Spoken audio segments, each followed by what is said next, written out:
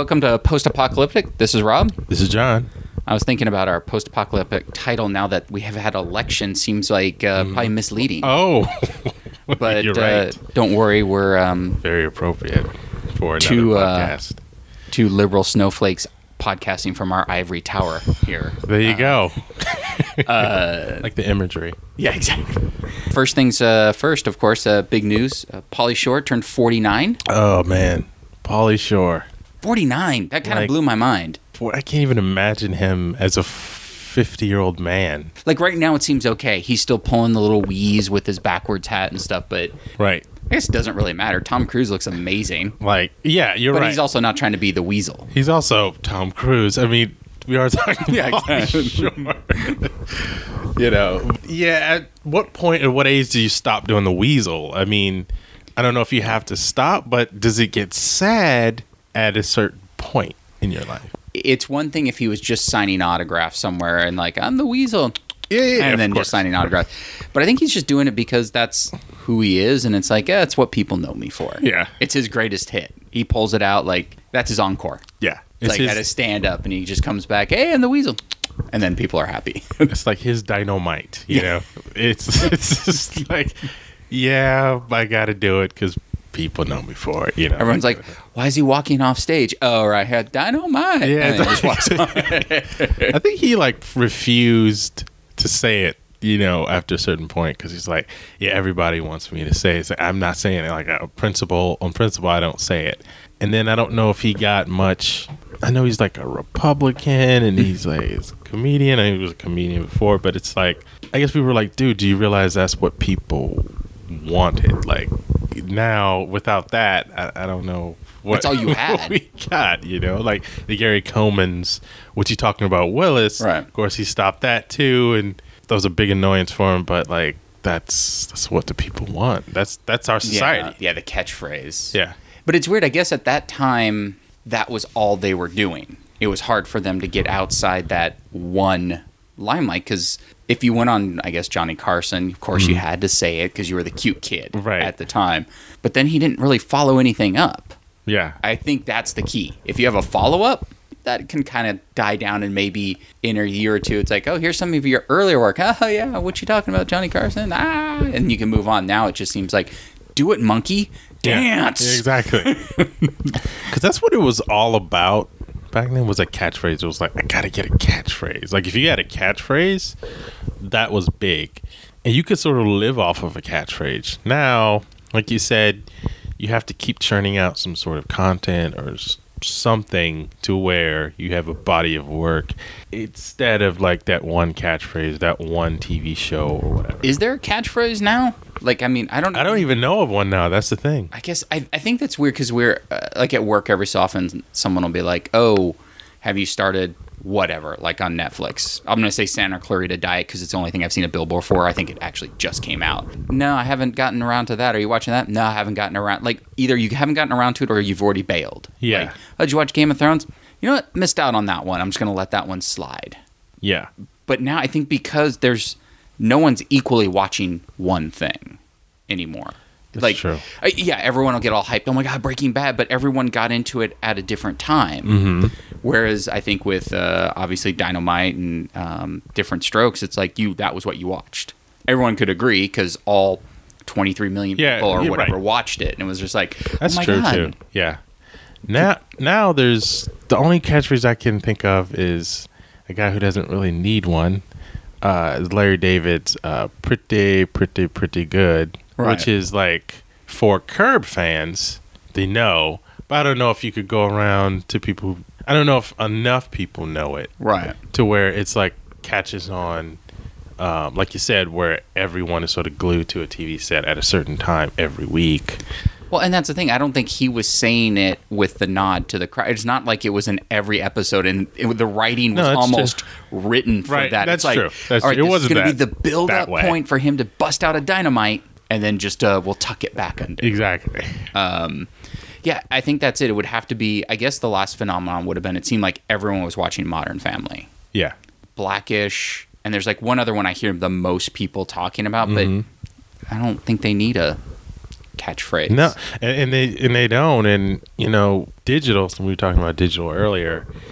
There's just so much content out there and so many ways for you to consume it that you don't really need that sort of thing, that sort of hook. Mm-hmm. The hook is the thing, the platform. You got your Surface or whatever where you can. Thank you, Microsoft. Yeah, thank you, Microsoft. Where you can see, that's a catchphrase. Just shove that in there. Where you can, at your fingertips, just I want to watch Breaking Bad now. I want to watch Game of Thrones or whatever. It's like you're drawn to it because it's like right there. Mm-hmm. There's not going to be like a catchphrase. Now you and I can like reminisce about a catchphrase and then recall things. Yeah. But Game of Thrones, if I say, "Hey, did you see Game of Thrones?" You say, "No, let me start now." Yeah. And you can. Right. It's interesting. The whole model, where it just sort of blows up the fall season and ensuing summer season of television. It's like, no, it's like I want to watch something now,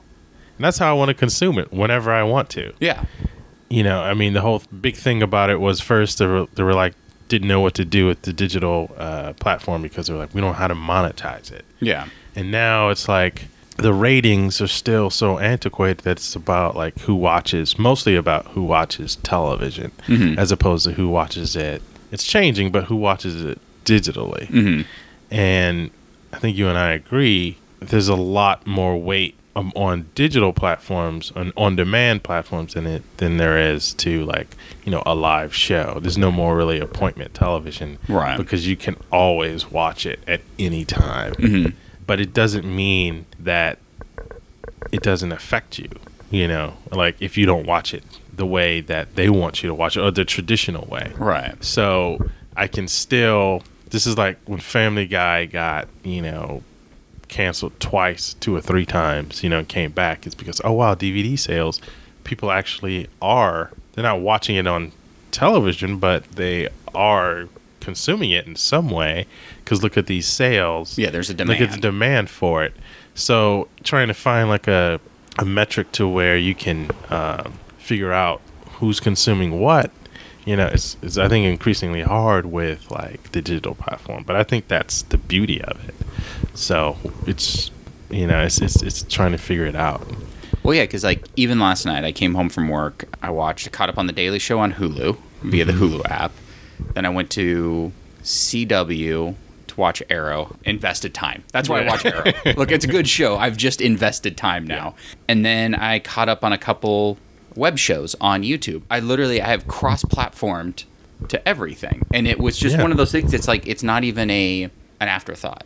It was just like, Daily Show. I wanted to watch Daily Show.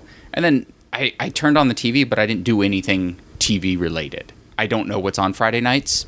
Couldn't tell you. Right. I have no idea. I might even be watching a show on Friday night on a different night. I just don't know if it's on Friday. Right. And it was so weird to like, now that I actually go, oh, right, there's that new thing on YouTube I need to go watch, which is a thing I've never thought I would say other than, hey, did you see Star Wars Kid? And it's like, oh, gotta go to YouTube and watch the Star Wars Kid, as opposed to, I gotta watch this web series now, or this episodic or whatever this one guy has new content. It's like, oh, I better go watch new content. Right. Yeah, I don't work in TV. You work in TV, but I just don't watch TV like the traditional way anymore. I don't hardly even turn on my TV much unless I'm watching, a movie or there's something I want to feed from my computer to my TV, but it just doesn't, like, I want to watch what I want to watch when I want to watch it, and that's how I consume stuff, And I may know if I'm watching it as the season is progressing, I may want to know when the show is on, because I'm like, okay, then there's a new one Sunday. So, like, after Sunday, then I can on demand it or something. Yeah, it'll be like, oh, now on Sunday night I can watch these 2 shows new, because they aired at some time between Monday to Saturday. Yeah, exactly. So it's like, you just like figure out when you can watch it on demand, not actually when you can watch that show, and that's really the only reason why you watch it. It's changed the game. Unless you see some random billboard, it's like, hey, Modern Family this Tuesday. Yeah. Oh, is it? Yeah. Oh, are you still on Tuesday? Okay. Good for them, I guess. I don't know. Yeah, I know. I don't know, like, ratings wise and stuff like that. I just don't like because you and I work in television, so if you're doing a show where I haven't really done a show where it's been, you know, live where every week we're delivering shows that's going to air. Right. You know, the next week I've always, like, not always, but recently I've only done shows that where we put them all in a can and just send them out. Right. Which I like because the stress of, you know, how do we do in the ratings? Yeah. You know, I got tired of that real quick, especially early on when it's like you come to work and like, I don't know, the writers are kind of, you know, closed mouthed. Yeah, when all of a sudden you realize you might lose your job in a week because no one watched. Yeah. And you're like, oh, I don't like this aspect of TV. And yeah, the show I'm on now, like, is the first time we've delivered most of the ones that have already been airing. We have like one more to go. So it was comfort level. I'm not chasing air dates by any means, but it's the first show I've been around that we've aired. And it's weird. It's been like 3 or 4 years since I've had that, because my last couple shows, it was either Netflix or what was after before the Netflix one? Oh, it was another cable show where everything had to be delivered. I think we delivered our last one when the first one was airing, so it didn't matter. It's like if no one watched it, I didn't care. I'm gonna finish. But it is weird to watch the ratings and be kind of involved, where I'm not too worried about losing the job because these 10 have already aired and I have another 10 to shoot. So it's like I don't think it'll really affect the back 10 because they've already spent the money. Yeah. It's like we're invested. But it is weird just to every week, oh my God, what's the ratings? Like I do it that next day. I'm like looking at all the sites but we're cable, so I have to wait like midday for the cable ones. And then you just kind of go down and you're just like, oh, I didn't know they rated sports talk shows. And I can't believe they do better than our show. Yeah. I know. It's such an antiquated system. Like I guess they don't do Nielsen boxes in LA just because people are in the industry. I don't know. I think I've gotten a couple of notices in the mail to say, you know, do you want to be a Nielsen? Oh, wow.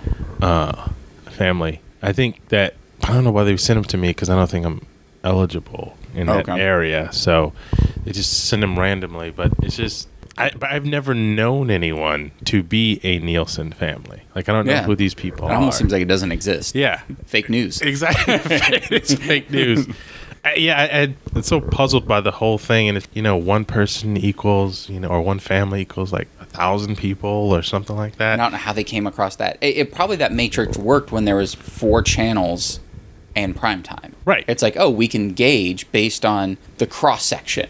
It's like these numbers work now. But I don't know how they check numbers on, like, you know, a USA. I mean, I know they have. I do know how they know because everyone has a cable box of some way. You can just get raw data. There's someone that knows how many eyes or how many people are on that channel. Yeah. So I definitely think the Nielsen can probably just go away because I definitely know you can probably get raw data. Like, are those people tuning into your show? That I don't know if they know. Like, they would then have to go, oh, more people clicked to USA at 10 or whenever your show, or 8 or whatever, then we're watching it before. But you could probably have, like, people probably have USA on all day at an office. Yeah, we just leave it on in the background. Like, if I go to the laundromat, which I've been to, they just keep TBS on or whatever, the sci-fi. Sci-fi on all day. It's true. So it's, I mean, does that mean that's better?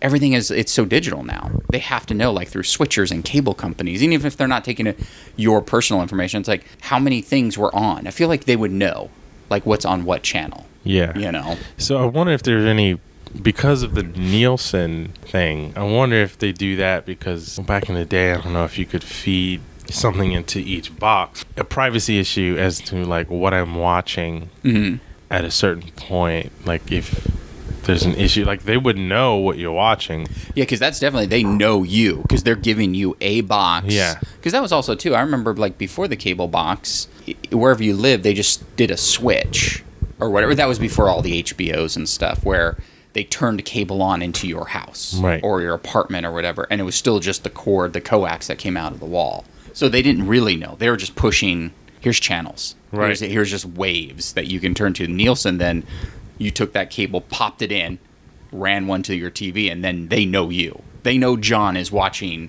Yeah, and I think it's such an antiquated thing. Like, years ago, I was talking to someone who maybe it was a TV seminar, and he had done a lot of TV throughout the years, and he was just saying that Nielsen, this was, I mean, long time ago, he said the Nielsen metric is very antiquated, but it's still used to this day because they just don't know or can't settle on an alternative. Mm-hmm.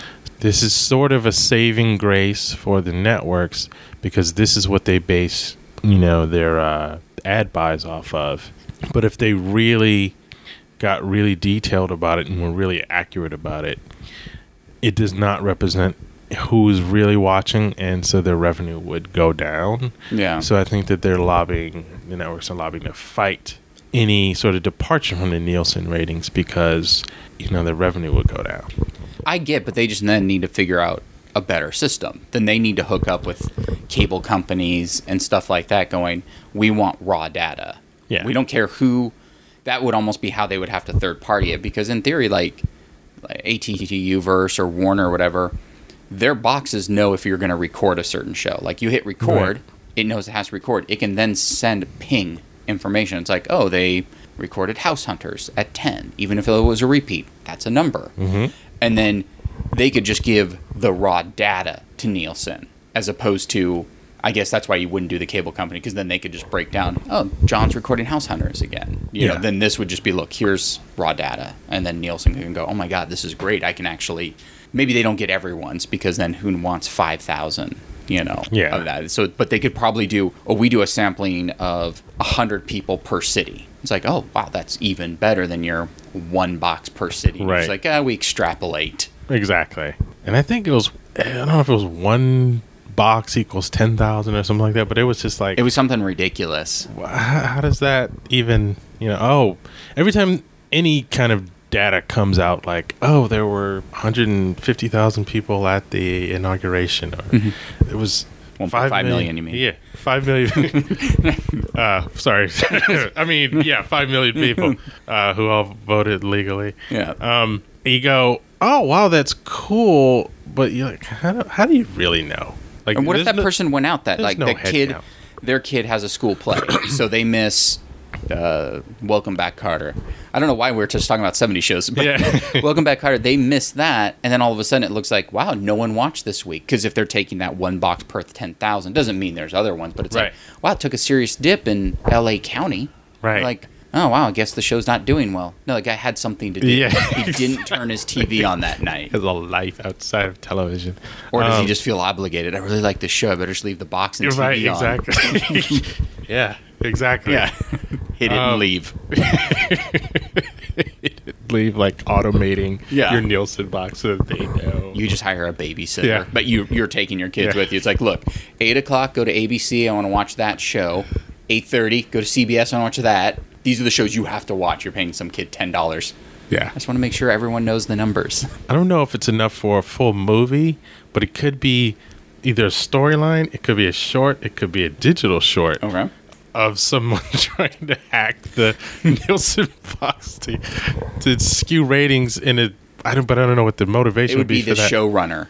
Yeah. Knows someone that has. There you go. Or the creator of it knows someone who has a Nielsen box. And then he gets them. Like a sort of insider trading. Like he's like just newly divorced, needs the money. Like, this thing has to be a hit. Exactly. He's got that Nielsen box. He's just hunting down every Nielsen bond. Yeah, exactly. That's what he's doing. What are you doing Tuesdays at 8? Yeah. Can I interest you in a TV show? He hooks up with, oh man, this is becoming, see, this is how it works. Yeah, that's how it works. Hooks up with Cameron, because Cameron's big on just inventing stuff that doesn't exist. He can hook up with Cameron to invent like this Nielsen hack, which gets his show and somehow maybe feed into other Nielsen boxes to like switch. Yeah. Get someone to break into houses, put a little box. Yeah. 8 o'clock, go. Yeah, just exactly. It doesn't change their feed. Yeah, it doesn't change their feed, but the box is feeding the signal. Yeah, exactly. Oh, speaking of James Cameron, he finished writing Avatar 5. You're kidding. He did it. He said he put the pencil down. He actually said pencil down. He said the pencil. And it's probably a pencil. It's probably like an old school sharp, the poor person. Here's my 12 legal pads. It is. Type up this script for me. That's what it is. But he said it was funny because I don't know why it made me laugh was the fact that he touted that he finished it and they're going into production to Avatar 2 this summer. Which, like, sure. I mean, you've been saying that for 3 years. Yeah. But he's like, ugh, writing's the worst part of this job. Wait, you want us to see your movies? Why? I get it. Like, I'd understand, like, completing writing and stuff like that, because it can be a challenge if you get stuck in writing. But he just made an overall statement, like, he hates writing, but he has to be the one that writes these movies. It's like, no, you can hire people. They do that. Yeah. You're James Cameron. They'll let you hire someone. And pitch your one dumb thing and let the writers deal with it. But he won't do that for sure. No, I got to tell this story. People got to understand where the Na'vi are coming from and the Tree of Life. And so does that mean 2 through 5 are done? No, he just said he finished 5. Look, I wrote the end. I'm going to work backwards from here. Because it's almost like unbelievable that he can finish like the 5th one. Like, well, I mean, if he's going into production on 2, and I think he wants to shoot them all back to back. That's right. I think you did tell me that. But what's weird about that, it's like if you just put pencils down and you're going into production now, but maybe that 5 doesn't relate to lot to 2, so he can use the actors and everything and motion capture 2 and 3 while he's shooting, and then all of a sudden you finish 2, then you're finishing 3, and you're starting 4.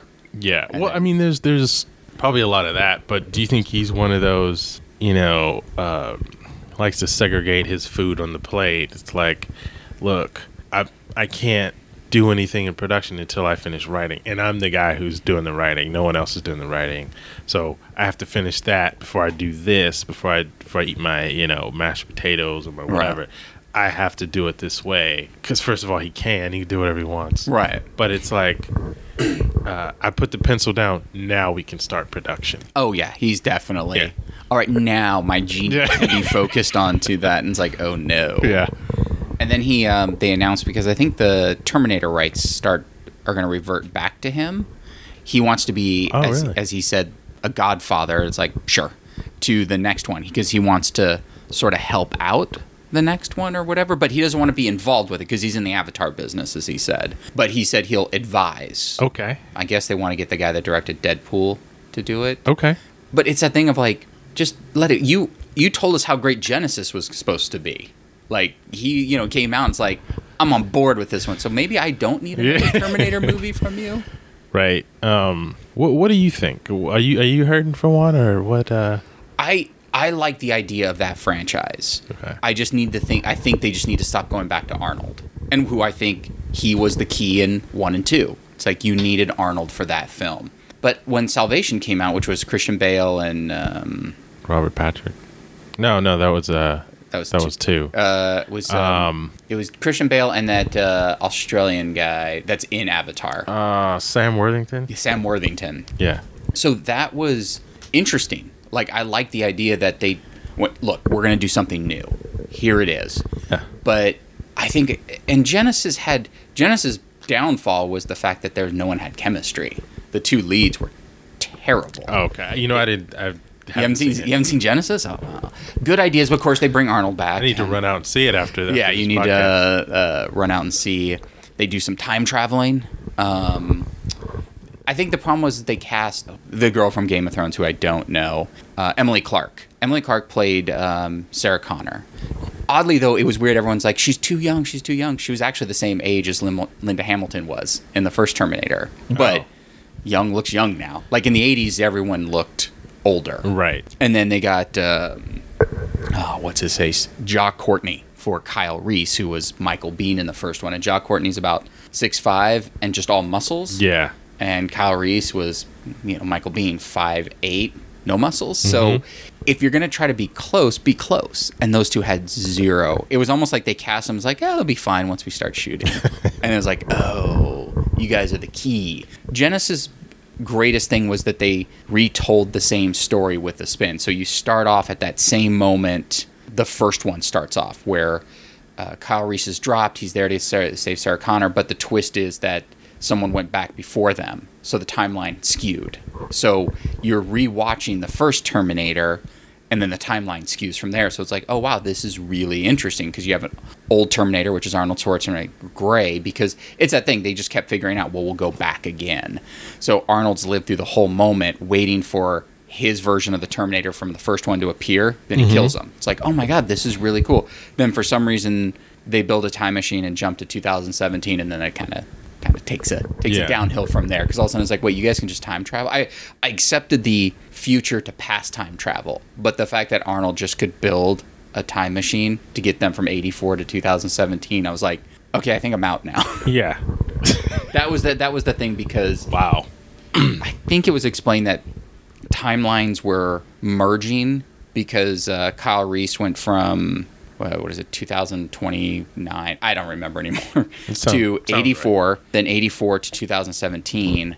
And so his brain was sort of melding on things he couldn't remember. So it was like, I think we have to go to 2017 and stop the Genesis program.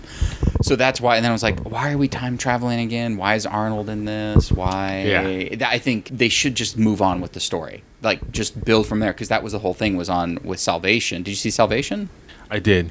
They ended it by going, we have to go to Europe or something to, stop the next wave of term. It's like, oh, wow, I can't wait to see that one. And then Christian Bale had a rant, and apparently no one saw the film. As he tends to do. Doesn't take much to knock down a film. And it's weird, like, now, some things, like, that seems like, how did that affect box office? He was yelling at the DP, and then people didn't want to see the film. Yeah, that was a big blow up too. That whole public blow up. Yeah, the whole DP Christian Bale thing, and I still don't know if I completely understand it. It's probably one of those things that started out small, and who maybe people around him thought, it's just this is really nothing. I mean, what could Christian Bale have against the DP other than, like, you're not making me look the way I want to be looking. Which is weird, because Christian Bale, as the years have gone on, he's looking pretty rough, pretty gritty. And I think he kind of likes, as an actor, that. Very methody. Yeah. So I don't know what it was, but I'm sure it was, to him, it was a big deal. And then it just sort of blew up after that. Well, and I know with that, there was a lot of night. Who knows? They were probably maybe on their fourth night of shooting. There's rain. He's always wet. And then, I think what it was is, from the rant I remember, was that the DP they were like rehearsing or something, and he was changing lights, and then it distracted Christian Bale from his performance. And it's like, because Christian Bale thinks he's probably, no, I'm John Connor.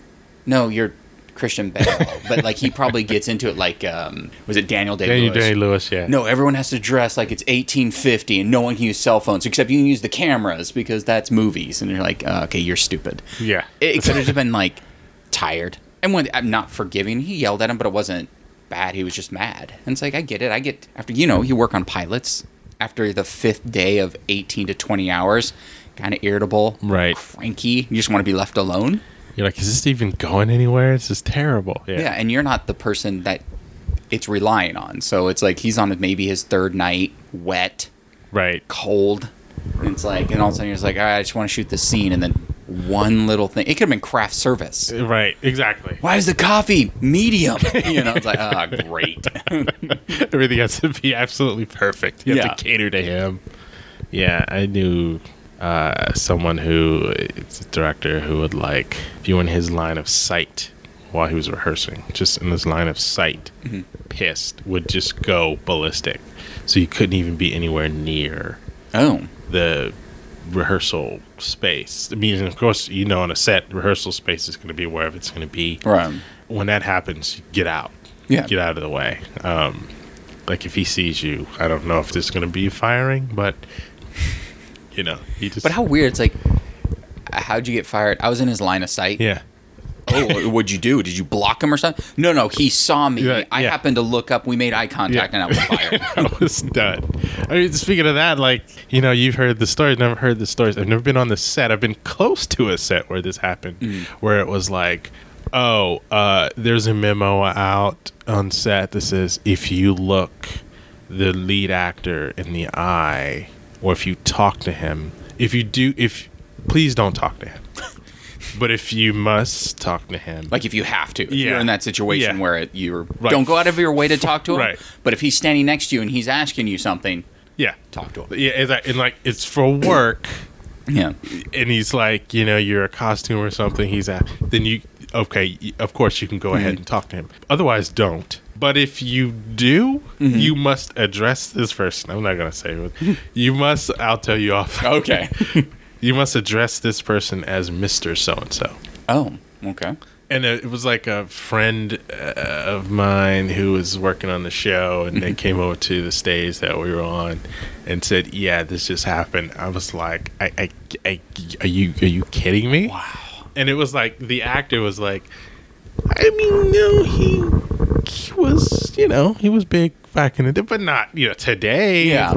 But I mean, he has clout, so yes, you can. There's some baggage, there's some things that come with you. Yeah. But like at that time, it was even years ago, but at that time I was like, what, today, these days, are we really doing this? It's like, okay, but what if you don't do that? Like, are you fired? Well, I didn't dress the person as this or that. And I looked at him, and it's like, how do you go to HR with that? Well, he looked it is in his writer. I mean, clearly it's written in his writer, so. Right. And it's like, she looked you in the eye. Oh, is that really a grounds for? I mean, it's like, and they're just like, sorry, there's nothing. Yeah, exactly. Good luck on the next show. Sorry. How is that a post house? I'll name names because I don't even know the person. Steve Perry from Journey, one of the lead, or one of the original lead singers of Journey. He was there working on either a documentary or a music video or something. And this was 10 years ago. Wait, we're in 2017. It was like 12 years ago. And they were telling us, they're like, Steve Perry's in the building. I was like, oh my God, Journey. I'm not a Journey fan, but I remember growing up, just Steve Perry. They're like, we already got the memo from his people. You can't look at him. It's like, well, how do you not? Like, if you're walking down, oh, there he is. I've already looked at him because I know he's in the hall. But I was like, you're kidding me. I go, and this is, 2005. Yeah. Like, he hasn't been in Journey since 1990 or something, or whatever. Like, I don't know what the fallout. I mean, he went back, and he's kind of been back and forth. But he stopped being in Journey for a long time. And I was like, no. If I see him, I'm not going to say hi to him because I don't care, but it's like I'm not going to avoid. It wasn't to all the clients because I was a client at Technicolor, but it was just like, no, we got the memo. We're not allowed to look at him. I was like, oh, can I come there and just stare at him? I don't work here. Right, and give him the exactly. stink eye. Because like you were saying, it's like, imagine that, like, we'll go back to Pauly Shore. Happy birthday. Yeah, happy birthday. Imagine like in the Weasel days. Like, I mean, we're talking, in the Army now, like 94 or something like that. He's at the top of his game. And that's the thing. And it's like, you got fired because you didn't call him Mr. Shore. Yeah. And then now, to retrospect, look back on it going, really? Right. Remember that time I got fired from Pauly Shore? And then people now going, why would Pauly Shore fire? Well, no, he was really, really big at the time. Right. He was number one. Yeah, it's crazy. I mean, even being number one, I don't understand. If they said something like, you must address Tom Cruise as, Mr. Cruise, like if you have to talk to him. And I'm sure there's some sort of something about him, like don't talk to him about Scientology unless it's going to be a, positive. Because he'll talk to you about it. Exactly. You don't have to bring it up. He will bring it up. You don't have to bring it up. It's like the library's on set. You can go read the books. It's just that whole behavior is something that I don't know why, but if they said, actors in like the 50s or the 40s did that, then I'd be like, okay. But like today, it's like, why would you, like, don't look at him in the eye? Well, and especially I don't now, look at him. Like, we both work on set, so we can actually talk about this. Like, you generally respect the people that are on the set anyways. Like, I mean, I've been on shows where it's like, oh my God, I love this guest actor or something like that, but I'll talk to him, might say hi or something, but I'm not going to harass. And most people know. Most people don't realize this elitist job that we have, this Hollywood job, it's still just a job. Yeah. Like, I'm not there. It's like, oh my God, it's, Ed O'Neill on My Modern Family. No one cares. You get on the show and you're happy. You like the people that are on the show. I don't care. Like, I'm just there to do my job. If I'm talking to that person, it's probably because I'm standing next to that actor. Happen to be standing next to that actor. Right. I'm not going to go out of my way to talk to anyone. And if I'm there, it's like, I don't even know. Like, I guess if they said, oh, you have to say Mr. Cruise. All right, sure. But I'm probably not going to go out of my way to talk to him. Right. Yeah, I mean, there've been some actors where, I didn't really have to go to my way because the set's so small. It was like, there was like standing next to me or we're at the craft services. I mean, invariably you're going to like talk to them or run into them. I like that aspect of it. But I've never been one to be sort of afraid of actors or because they're just, they're just people. And I'm not really a fanboy of too many people. Right. There was one time I was working on a show in 05. I think everything happens in 05. 05, but yet all our TV references are going to be from 1970. So. Exactly. John Legend was the guest star, playing himself. Of course. I asked to go during that time, just to go down the set and just be there and just watch him because he's playing the piano and everything. But the directive, to everyone on set was, don't, talk to him. We'll get you autographs, but you're gonna have to submit what you want autographed, and we'll have a pile, and then he'll autograph the things after. Okay. Which is fine, but it's I want it from him. It's and I'm not gonna be, and I understand why you do this so that everyone's not rushing him and harassing him. I don't know. I was just I'm not gonna do that. Yeah. So I quickly got friendly with his security guard. A very nice guy, and I was like, hey, you mind if I get a thing? He's like, sure. So I caught him backstage or whatever. It's going to the bathroom. So on his way back, and I said, hey, can you sign this? And he was so gracious, so nice. Yeah, sure, no problem.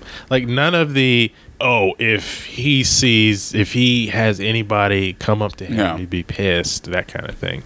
I was very respectful. I got even clearance from his guy to do it. And it was one of those things, I went back to the office, and John was great, in between takes, he would just play on the piano. He would just riff on the piano all the time. And I was like, this is amazing. Yeah. So I went back to the office with my signed copy, and of course they go, oh, can you go back and get all these signed then? Because what happened was I went and bought his new album the night before, and I got it signed, and then I went back to the office, and of course our producer's like, you know what? I'll give one of you guys some money. You guys go out and buy copies of this album, and then I'll have him sign it. And I'm like, so I bought the thing last night, and okay. And then they wanted me to go there because I already had an in with that. You're best friends now. Yeah. And I'm like, wait a minute, what was the plan though? Yeah. I thought there was a plan for you guys to do this already. Now I'm the guy. Yeah. So then I became the guy to get even autographs from our cast. Oh. Because some of the I was a PA at the time. Yeah. Some of the PAs were like, I don't know, I can't talk to these actors. I wouldn't know what to say. I'm like, dude, they're just people. Someone with a better job on this show than you. Exactly. That's all it is. Much better. And it was fun because, most of them were just off the charts nice, and gracious. Well, and they know it's part of what the job is now. It's even if it's not for production, it could just be, or for the actual production, it's could be, we need to get these autographed for promo or something like that, because I don't think I had to do it, but I know there was a PA in our office on some shows. I'm just going to say 2005 it wasn't. Yeah. Just okay. Continuity. But it would go down and get posters signed. But it wasn't necessarily for us, but it was for vendors or for the studio and stuff like that. So it's just part of the machine. And maybe could have come down from John's manager. Look, it probably came down as John is more than happy to sign a stack of CDs or photos. If you have them, just put them in the trailer. We'll sign them for you. I think that's what it was. Then it just came down to don't bother John about autographs. He only wants them in his trailer. Yeah. I think that's probably dead on exactly what it was, because I'm sure this wasn't his first rodeo. So I'm sure maybe people had rushed him before on some other thing and were like, look, this is how you need to proceed and do it, which I get. Yeah. But I just felt dude, it was basically like a small set. There's a few people around, and it's not like I just went up to John and said it hey, mid take. Hey John, can you sign this real quick? That'd be awesome. But I talked to his guy just to make sure it was cool first, and it was, and that's the way I did it. I could tell there was no plan, because when I went back to can you get all these other things signed? I'm like, now I'm the autograph guy for John Legend. But then it looks then I feel kind of bad for John. It was was this guy just signed really a fan, or was he testing the water to people sign things for other people? Exactly. And I thought it was cool that he addressed it to John from John. I thought that was like, oh, okay. Yeah, there you go. Yeah. It was cool. I got to process his deal. No. So I saw all this information and Yeah. everything. Not giving that. I don't even remember the information, but it was. And if you did, like whatever 12 years ago was, it's not. Yeah. No. Not at all. His name and obviously Social Security would be the same, but that's it. I'm sure the cell phone's not even. Yeah. Exactly. Hey, John, you remember that? Yeah. Exactly.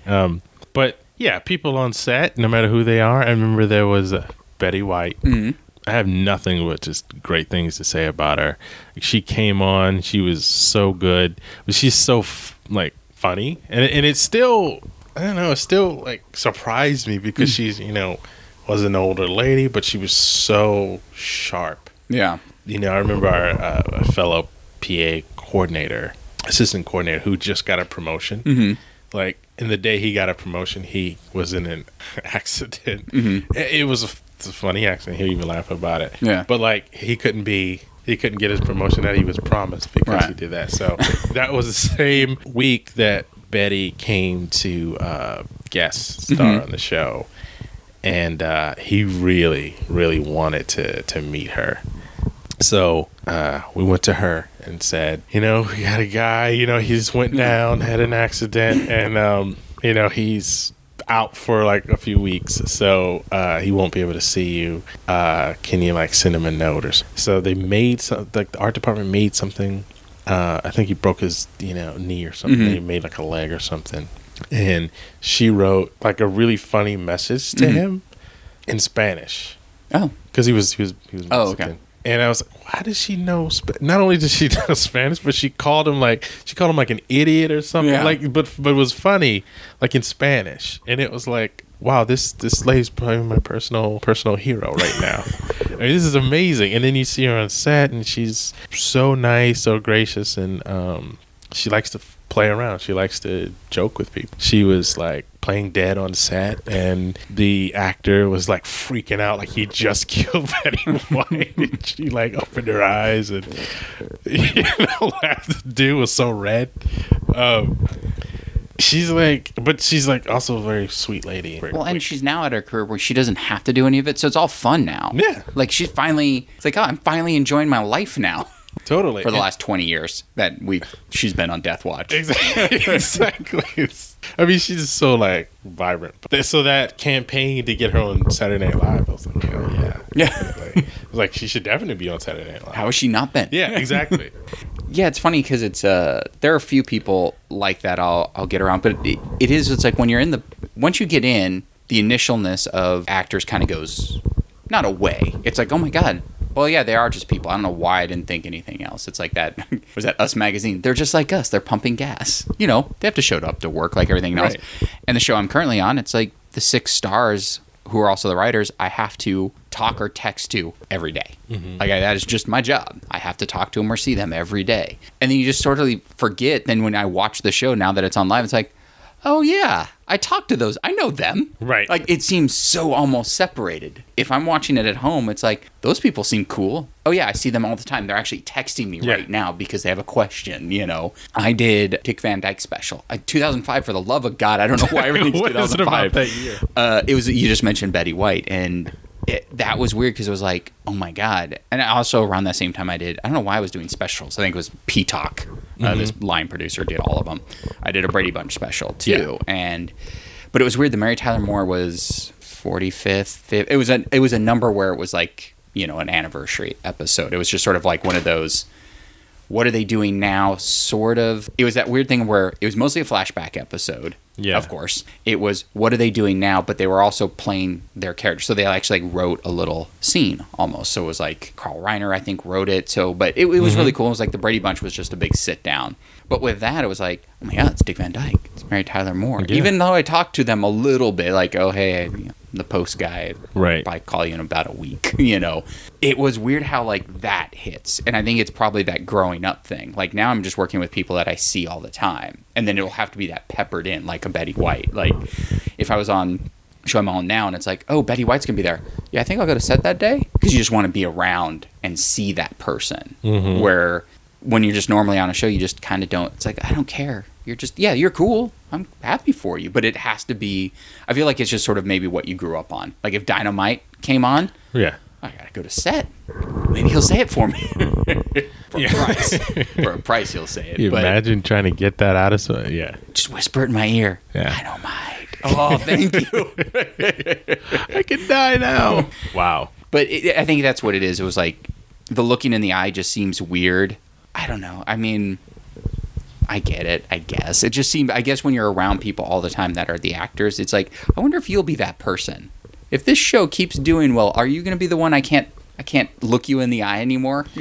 Yeah, and it's kind of like a comment from writers made, in a pilot I did, and I've done many of them that didn't go. They were like, oh, these guys aren't going to, like, if this thing goes, they're not going to talk to us next season. Or, like, the season after that, they won't. Like, I had a friend who edited, or assistant edited, but then ended up editing a pretty big 1 hour that's still on the air. And it was like the cast was, in the beginning, cool. Everybody was cool. Everybody sort of like hung out, like talking to the crew, doing everything. And then the show was a huge hit. And then season 2, completely different. And everybody was just couldn't be bothered, with anything. And it was like, that's what happens. Yeah. And I get it. It's the people they surround themselves with, how much they let it become their ego. Yeah. Because I've been on hit shows, doesn't affect me. Once again, I'm not an actor, but it's like, weird to be on a show that's a hit.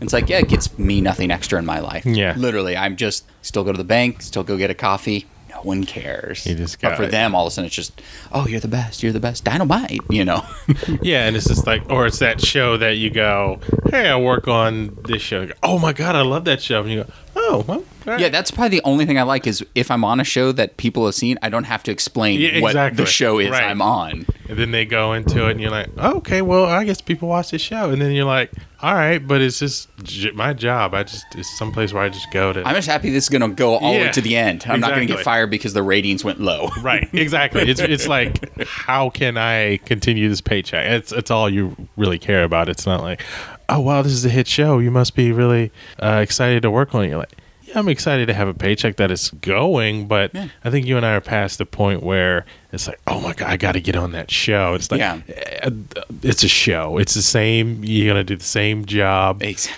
only excitement is it's like, oh, it's definitely not going to get canceled. Like, if it was like all of a sudden it's like, oh, hey, we want you to go. Someone calls me up. It's like, hey, we're going to do Scandal. All right, I'm indifferent. I'm happy it's a hit show because I know I'm going to do that whole year. Yeah, exactly. Like, will I do the next season? I have no idea. Yeah. Because you don't know. Maybe this will be the bad season, but I know those 22, I'm getting my checks. Yeah, but that's the thing. It's like that's your first thought is, oh, I'm going to be working. Like I'm not going to have to fear for my work life. It's like it's like, oh my God, are you excited to work on Scandal? Well, not for the reason you think I'm excited to work on Scandal. Exactly. Speaking about like the fun parts of being in doing what we do is the fact that can go through periods of no jobs. John is currently in a no job period right now. No job period. I'm trying to like do my own thing, trying to get some content out there so I can stop working on other people's shows. I'll still do because I need the paycheck, the money and contacts are always good, and I like the job. Usually like this past few years, which is fortunate, I've been out of work not that long before I get something else, and now I'm sure with pilot season coming up, there'll be opportunities. I'm in that state where I need to take advantage of this time off and really work on my own stuff, because I've too many times before where you get those weeks, months, or whatever off, and you're just like, just kick it a little while and enjoy the fact that I'm not working, and then you get back to work and you get slammed and you realize, I wasted time. Oh, yeah. And then you get that sort of, well, I've been working 18 hours a day on someone else's show, and I'm like dreaming about someone else's show. Yeah. It's like, it's crazy, and you're like, well, when is my chance? So I'm trying to take advantage of this time here. Yeah, you're actually going to dabble into the online digital content. Yeah, we were talking. It's just getting stuff out there. I mean, I went to film school, and which I think we decided was poorly spent money. It was. I forgot what we talked about on that pod, but it was like, I don't know. Oh, you went to a what was it, a talk, and someone's like, you don't need to go to film school, and you're like, oh, yeah, I just paid for film school. Well, I mean, I think that, like, I don't know if I would advise. Can't really advise people just the whole paying for college thing. Just go off on that. It's just idea of how much money it costs. Yeah, exactly. You. Now, it doesn't matter if it costs $500,000 a year. If you got a full ride, you're not paying anything. I went to a very expensive one. So, the trade-off, I mean, I'm glad I went, but the trade-off is like, now I got my student loans, which, a lot of people have, but I have my student loans, but the trade-off is like, am I really getting out of it what is a dollar for dollar value for my money? I think eventually it will be the case, but I know that I paid, no less than everyone else. Right. And most people in whatever film school you're in are not going to, make it big, so to speak. So there's not going to be a return on that investment. A lot of people go off into other careers, and, I definitely don't think it's something that I would advise people to dabble in if it's going to cost that much money. Well, see, that's the thing I was going to say, is that you actually, even though you want to do your own thing, you're actually still working in the business. There are people that are still working, they're fighting to get their content maybe known, or like maybe they had something that's just not going, but they're not in the business though. They're in the business for themselves. Right. But they're not working. It's like, oh, it's Starbucks. I know it sounds like a slam, but it's like, I'm working there, or I have two jobs. I'm Ubering and working here, but I'm still working on my content. It's like, your value is probably then has been paid for just from the show. Shows have gotten the value for probably, granted, you're not inputting the way you thought you would be inputting from film school, but they're getting something out of you going to school. Your interest in it has kept you working, and your level of work. Yeah, it's great to go to work and see actors that I know, and everybody knows on an Avid, dealing with the things that we deal with on the day-to-day. That's, what I went to school for. Right. I mean, I got friends who just completely different from, anything related to entertainment. And I know that it, the potential for that doesn't yield the money that it would take to really pay back, the student loans in a way that they want to. And that's just like, because it's, it's a cliche, but this industry chews you up and spits you out. Right. I mean, it's like you have to constantly hear no and just keep going back and keep fighting while trying to survive, while trying to earn a living and do that. And I know it's it's easy to, like, I won't say easy, but it's, I guess, easy to get a job in something completely unrelated where you can, quote unquote, turn your brain off and then go on the weekends or after work and do your own thing and hope that that will carry you to someplace else. But you're right, being on these shows, I'm able to hone, something that, most people don't get to, who don't have a job like this. Like, you and I deal with editors, day in and day out. And so you get to see from start to finish, from dailies to just, air, what it takes to make a show. And even some of the politics of it and some of the money. Because it's like, I like post for that reason, is I can go to set, but I'm not stuck at set. Like, I can go watch a director direct actors, and I can watch the DP light. Then I can go see their results the next day and see how the show gets, and then see how a network thinks about that show and where their mindset is on particular episodes. And I think that's what's amazing, is you get more out of that. It's definitely just a on-job learning. Like, you're getting more out of it than probably film school. Like, you got the idea Right. in film school, but you now know you can walk through, in one day, you can walk through the whole process. You'd start your day at set, watch them set up lighting, watch them do one scene, go watch the editors edit the scene from the day before, get a cutout. Like, all in one day, you have seen a whole process of, content making. Right. And I've seen, some footage that come in that you think, oh, wow, I don't know how people are going to deal with this. And then it turns out the editor's done something, which basically tells you that, they're editors and then they're editors. Right. It's like, wow, this person really just flipped it on its ear. And now I totally get it. I'm totally engaged. I didn't know how this person was going to creatively get it to a place where, it's going to be powerful. Yeah. Because I didn't think we had the footage.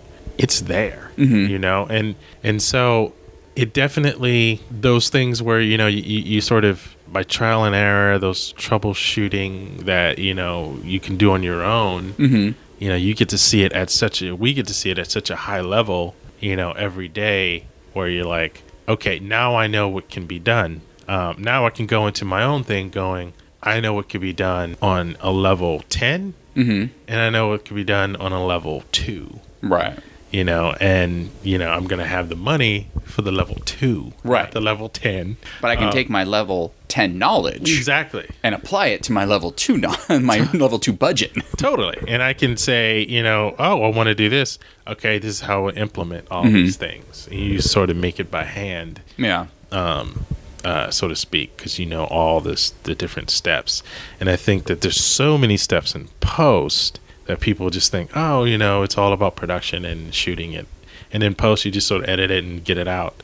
But no, I mean, because we are involved from the very beginning, we see the steps. At the script stage, we're advised of how to do things. Yeah. In terms of our job, in terms of like troubleshooting and getting a game plan going as to how to shoot things, really works and really going to help me in the writing process. 'Cause I'm like, okay, now I can do this. Now I can do maybe this fantastic looking thing, but visual effects wise, I know I can do this, where it's going to look like it. Because we had to do that on this show. Where we just had to fudge this. And then when you put it out there, it's like, wow, how did you get the money for that? You're like, oh, well, really didn't really need it. Clever edit. Exactly. So you're right. It's like, that's the main reason. I'm glad I had the forethought right after film school to throw away the idea that I had was I think most people who come out of film school is I'm not doing anything but directing a feature. Yeah. I'm going from the stage at graduation to a set. Yeah. And I'm going to have the director's chair. Yeah. And it's quickly I was yes, I'm going to have the director's chair, but it's going to be in my hand, putting it, next to the video village for the director. Yeah. Because I wanted to start from the bottom up. Because I wanted to get an overview of how, like you said, how it worked, how the network worked.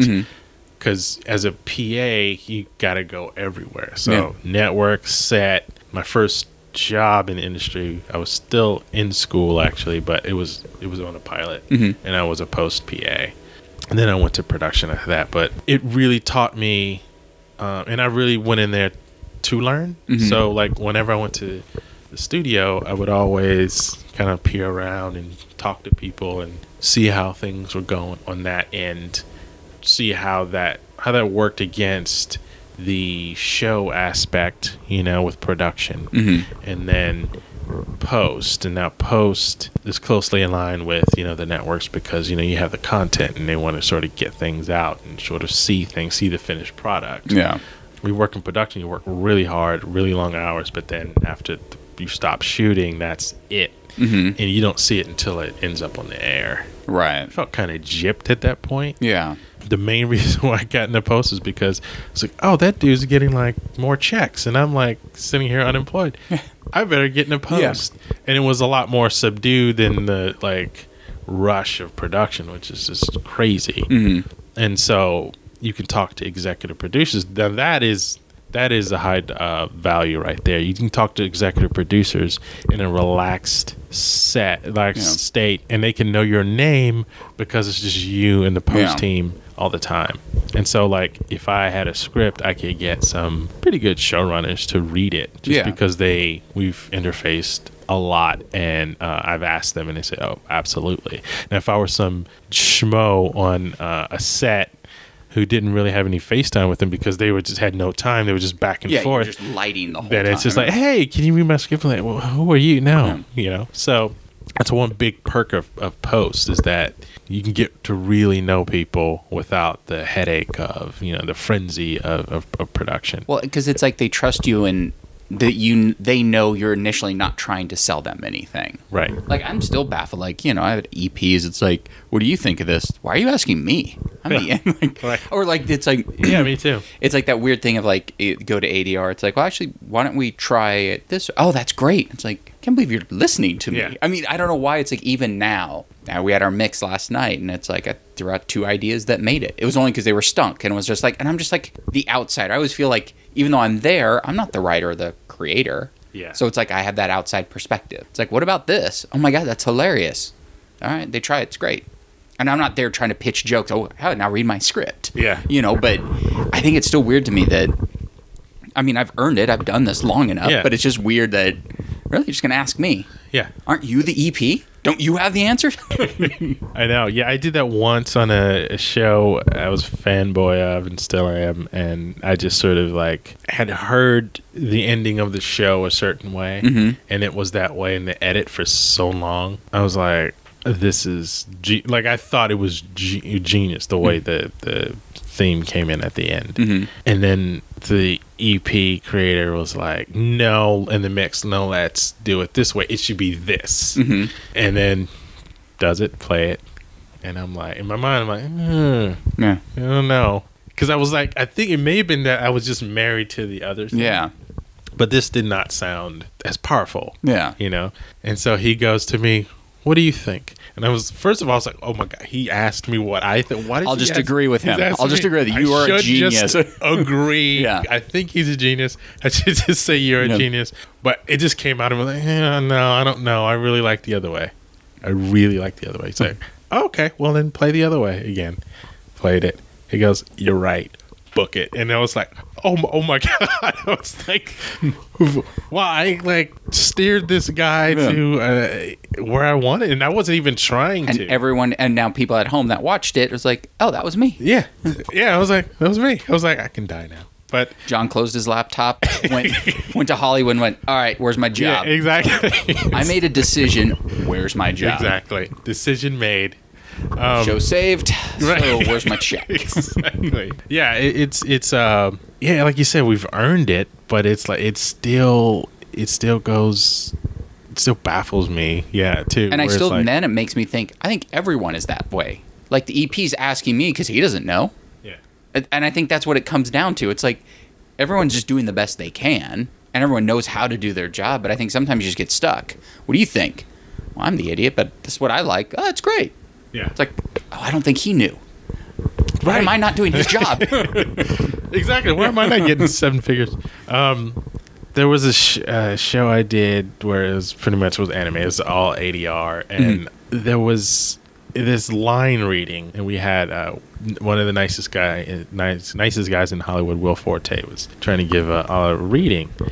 It was me and the EP and the associate producer in there, and the EP was like, no, you need to say it like this, and trying to get it. I don't know if I just jumped in, but I was like, no, it's like, it should be more like this. Or I told the EP, like, you know what, it should be, I don't think I did it exactly well. I was like, EP, I think you mean like more than this. And he's like, yeah, you're more like that. Yeah. And so he did it, and he was kind of there. He's like, well, no, and he pointed to me, he's like, you go ahead. Why don't you go ahead and just say what you're going to say? Yeah. And so I talked to Will, and I was like, this is how you need to say it. It needs to be like this. It needs to be like that. And so Will turned back around to the mic. He did it. And then he turned back to me. He's like, that was good direction. I was like, wow. I All right, Hollywood, God damn it. I took Will's mic, dropped it. No, Yeah. Took his mic away, ruined the session, looked at my phone, waited for it to ring.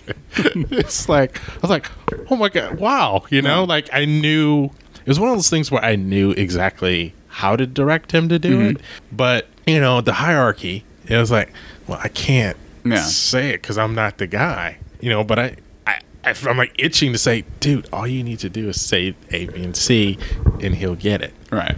And like when Will turned around, I was like, thank you. That was good direction. I was like, check. Where's my check? You know. Well, and I think it comes down to, it's like, yeah, you can have someone that's invested like the EP and then just not know how to say that one thing. It's like, I need you to say it. And then you're like, when you see that moment, you're like, well, I'm not trying to grab any glory, but I also want to get my day done. Right. Because I have 400 other things to do. So it's like, you mean like you kind of want to add it like that? Oh, that's what I was looking for. Yeah, I know. I know the show. Yeah. Yeah, exactly. It's one of those things, like you say, you know the show. We're all working on the show. We're all inundated with it. So, yeah, if you can't find the words for whatever, because you're doing a million things, a lot of times we can pick it up and say, well, I think you kind of want this. Yeah, no, it's so as a job, it's a great job. You know, I mean, I'm ready to do my own things. I'm ready to not have such a gap between the zeros in my check and the creator's check. It's just like, I mean, it comes down to, I want to get my voice and my vision out there just like, you know, anybody else. And then you realize when you work on these shows that even the people you really admire, some of them are just off the charts, like creative forces, but, you know, they're just doing a job just like you. They're no more creative than you are, you know, and so it's not like you can't go out and do it if you want to do it. You know, of course, it takes time and energy and luck and all that, but playing politics is a big part of it. But you know, the separation between you and me and these guys are not as big as people might think at all. I'm one joke pitch away from being in the writer's room. Yeah. Literally, like, I mean, I'm not. I'm much farther away, but it's like I could be like EP sees that and just be like, that's pretty funny. You know, have you ever thought about doing it? Oh, well, I have something. You know, if I had something on hand. But it works like that. And that's how it all is. And then all of a sudden next year, I'm in the writer's room going, I was the idiot just getting ADR, you know, or, you know, getting your coffee or whatever. But, yeah, so with your thing, I think, too, like, you working on your own stuff, you also get to the point, too, now it's like you don't feel that it's uber precious and that it's career ending or making. You know it could further your career, but it's not like once I release this on Vivo or YouTube or something, that's it. Doors are just going to open. You just know it's like, well, I'm doing this for me now, as opposed to doing it for a stepping stone, which I think is two different things. Like, if you're doing it going, I need to get a job. I think if I put this out there, it's my passion, but why aren't people knocking down my door? It's like, well, it doesn't work like that. It was really good, but you're putting everything into it. Yeah. Where I think you want to create something that you know, it's like, look, there's something that's in my mind. I want to put it out there. And if it gains traction, great. If it doesn't, I still got my job. I did what I wanted to do. Got my voice out there. And maybe someone sees it on the back end. Maybe you maybe it wasn't the first one. You're like, man, I feel really good about this. I'm going to do number 2. 2's the one that makes it. You know, you're not doing that thing where it's like, I put one thing out there. I'm just sitting here waiting now.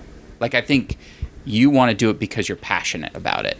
But you also realize it's not like Spielberg is going to call you up the minute it gets uploaded. You know? It's like, oh, there it is. I knew it.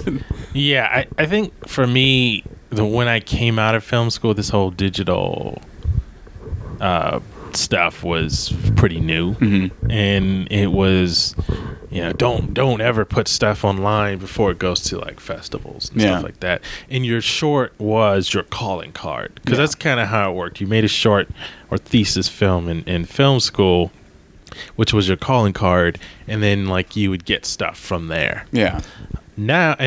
So when you're in film school, like you culminate to this thing where you spend tens of thousands of dollars on it. You want it to be the best it possibly can be, right? Because you know, like right now, even working in this TV business, like I know I would want to shoot on Alexa. You know, I would want to use all these tools, and I know how good things can look and good things can be. So in my mind, it's like, that's what I want to do. Yeah. And of course, that's what you want to do. But TV, you want to do it, or movies, you would want to do it where someone else is paying for it. Yeah. Now, it's like you're seeing guys blow by you who have just sat two people, or sometimes even one person, in a room, turned on some, cheap camera, edited it on Premiere or iMovie, Yeah.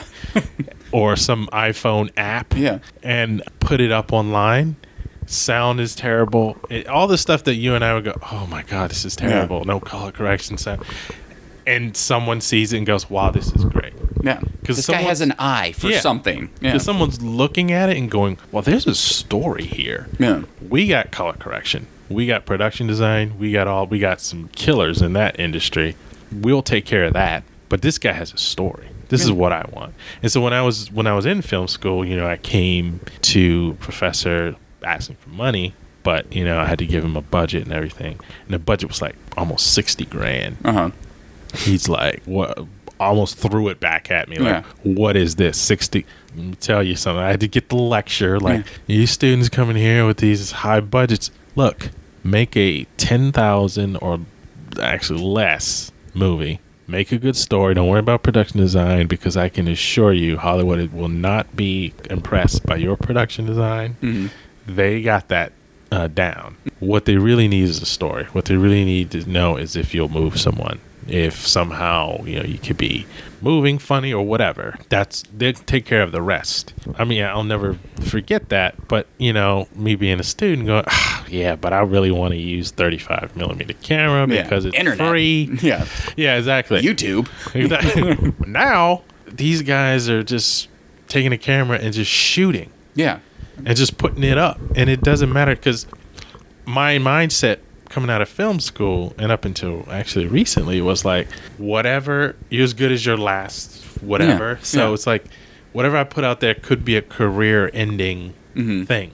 So I want to make sure that if I put it out there and it has my name on it, that it's like the best quality. Right. Like, it has to be this, which is fine, but it could also be something that you can still be proud of, but something that's like, look, we were limited by budget. We were limited by this. We were limited by that. But with those limits, this is what I was able to come up with. I like these 3 shots, and I love that person's performance. Yeah. Would I loved a better one from the other person? Yeah.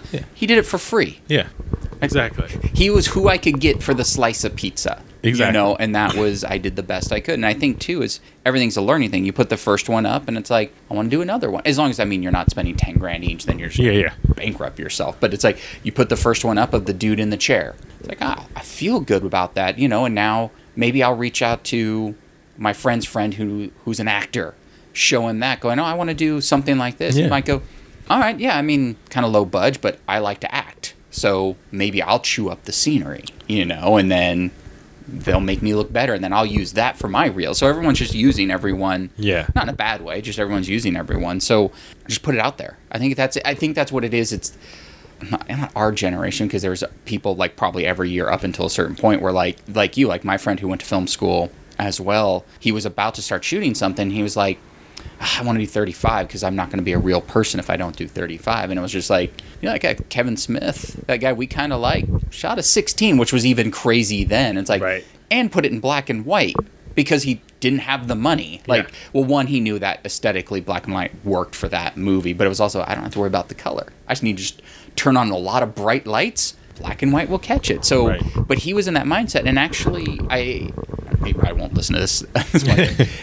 A great guy, but I think he started to shoot something. He had a script that was really good. I helped, I'm not good at writing, but I'm good at helping people that write. Yeah, I'm that guy. I can look at it going, hey, you said this twice, or move this over here. He started shooting, did 16, got it back, but then, sort of, he wasn't happy because it wasn't exactly what he wanted. Because I think in his head, it was, why doesn't this look like Aliens? Or why doesn't this look like Jaws? Or I think in his head, he was kind of brought down by the masters, I guess, or whatever, where he shot the scene, he was happy with it when he saw, like, once they processed the film and everything, but it was just like, it's not what I was really hoping for this, and the performance is like, it's your first film. Yeah. It is what it is, and I think that stumped him. And then the idea too, even then to have put your stuff online, like years later when I was like, put your stuff online. Yeah. And I get it, and I get it because it's that thing of like, don't hand it out for free. That's who you are. But it's like, it doesn't matter. We're in that age now. I post a bunch of shit on Instagram. Am I happy with like 10 posts ago? Probably not. But it wasn't like that was a funny joke to me. Is that joke good now? No. It was funny at the time. So, Right. and I think that's what it is. It's like, you almost have to get over that mental hurdle of, well, 1, 2, you can also take it down. Like, you put it up, you get 2 up. Well, that first one's coming down now. I mean, things live forever, but if you're not, it's just sort of like, yeah, you know what? I'm not happy with that first one anymore. Then you have 2 and 3. Then you get to a point where it's like, I still like 2 and 4. 3's going away, you know? So it's hard. I get it. It's a mental thing that it wasn't, I didn't go to film school, but wasn't taught that way. That weird, like, don't give it out for free. Let people come to you. Use that, like, I'll show you privately. It's like, no. Or, here's a disc of my work. It's like, send me a link, you know? Yeah. It's like, oh, I don't want people to see my look, you know? Because if you look hard enough, whatever you're thinking of doing probably already exists somewhere else. You know, like, maybe not your exact story, but it's like, oh, man, I'm going to have this moment and this. If you search hard enough, it's like, ah, crap. This kid in Illinois did it already on his iPhone, and it's pretty good. I think it's just getting over the digital hurdle. No, it is definitely that mental hurdle. And, you know, just for years, I was like, oh, I'm going to do, just talking to people about shooting something. It's like, oh, so are you going to, you know, in the last few years, it's been, oh, so you're going to just, you know, shoot it with your iPhone or something and just put it up online? And I'm like, no, I'm not going to do that. I'm going to get this camera and get this lighting package, and I'm going to, you know, a 5-ton grip truck, and I'm going to do all this stuff. And it's like, and they're looking at me like, dude, why are you doing all that? It's like, people are just putting stuff up. I'm like, yes, but people haven't gone to film school like I have. This is that, and you have this sort of elitist attitude about whatever. People going to film school now, by the way, are doing the digital YouTube. Yeah, and they're putting it up probably for the professor to watch. Put it up so I can watch it. Exactly. So it's like this, you didn't go to film school, but you came from that same generation where it was like, this is how you sort of do things. Now it's, you know, before I went to film school at all, you know, these guys probably made 200 films. And, you know, with your friend, it's like, why doesn't it look like Jaws? Why doesn't it look like that? Well, there are a lot of reasons why. Yeah. And, you know, I'm all over the place, but like, I like to go on Kickstarter because I like to see what people are doing. And I went to one page where it looked like there were students, and they were just sort of like their pitch video, and they were just sort of showing you the concept, and sort of like, we want it to be like this, and we want it to be like that. So, you know, we're designing the sets this way. And, you know, the reason why you like, this is where I think film school comes in, is like, the reason why you like anything is because of reasons where you don't think it, you know. The reason why you like you talk about the Terminator. Right. You don't like the Terminator because, oh, the machines, and oh, there's cyborgs and stuff like this. You love it because of the way it made you feel. You know, you like it because, I mean, that's what was so genius about Terminator 2. Like, I like felt something, you know. There's that line from Simon Pegg in Space where he says, I cried in Terminator 2. And it's like, yeah, I mean, like, I went in there going, it's a sequel to an action movie. And I came out going, wow, like, that was really good. Yeah, you get rid of the cutting edge visual effects. Still that cop never had to turn to liquid metal. He could have just been another, inside he's more mechanically advanced than me. All right, I buy it. Still would have been a solid film. Yeah. And it's like, you have to get those, it's all about, like, I learned in film school first semester, it's all about, so screw you, film school's good. It's good, but it doesn't need to cost that much. Yeah. As I said, it's a rich man's game. So a rich man's art. So either. Yeah, exactly. So you it's all about moments. It's all those moments. You know, I was watching a TED talk, because I'm not working, from exactly from J.J. Abrams, and one of his favorite scenes ever, you know, he showed it, and it was from Jaws. And he's like, you think it might be the shark or something, but it's like when Roy Scheider's like at home with his son, and he's just had a hard day, week, time at it, and his son is sort of just playing with him, and he's trying to like just have this hardened persona. But the son breaks it, you know, with his sort of charm, you know, and, you know, he softened there. you know, and he's like, that's what got me, that's what pulled me in. And like he said, you don't think about that. Yeah. You think about Jaws, but these are the moments that build up to make you respond. Mm-hmm. And so when, you know, people go, oh, I just shot this, 200 films and I did this, it becomes like notches on a belt. It just becomes like, oh, I've made 200 films, so I'm a filmmaker. And it's like, well, have you really studied performances, why, this scene works? Have you taken like any classes, not even at film school, but even at the community college or some free classes, say, or read books to say, just to see how these scenes are constructed, how they work, how long you stay on, the character, why you choose camera angles, and all that stuff goes into it, to the visual language, of a film, of a scene. You could watch a scene that seems simple, and you go, wow, that really worked. And you can get another guy who's made those 200 digital shorts to shoot the same exact scene. You go, wow, that didn't really work. And so you can really see why they don't and why they do. So with that, I should be able to take my pride off the table and go, I don't have a light package. I don't have a good camera. I'd probably have to, because sound just kills me. I'd probably have to get some sort of sound thing. But I'll just give myself a limit, because I like to give myself limits. I just got what I got. Go shoot it. Go put it online. See what happens. And something good probably will happen. And when I say good, it just means somebody might watch it. It's not like killing myself before it even happens and go, well, since I don't have the Alexa package, since I don't have, the 5-ton lighting package or this or that, the 70-person crew, and it's like, that's I think that will end up making you, it makes you better, because it's like, okay, I have these 2 people talking or 3 people talking, don't have a lighting package. All right, well, we're shooting it outside during the day. All right, well, I only have this. Well, let's go stand over there. It's like you end up just having to shape still your core story for your surroundings. It's like, what do I got? I got these 4 things. My story's going to take place in these 4 things. It's, I mean, you're not sitting there. It's like, really had this, 3D costume drama. Right. Which I do, but I mean, that's on the back burner. That's number 2. But it's like, look, that maybe I'll get to that. Maybe I'll find the people that have the costumes, and I'll be able to make a short version of my costume epic. But you just have to, you work with what you got. It's like, even now, like, you can buy a camera that ends up paying for itself. Like, I have a friend who uses that, what is that, the Canon D? 5D. 5D, And the 7D, Yeah, so it's like, he uses that. Complete freedom. He has his own, like, he actually had a friend build him, like, a little Steadicam, and it's like, that's all I need. It's like, I have that, and he has one Kino flow. So, like, if he's shooting in a darker area, he can bounce a light off one thing. That's all he uses. And it's amazing. Like, is everything he does gold? No, but there's a lot of good stuff in his thing, because he'll have him come up with something like, a funny idea.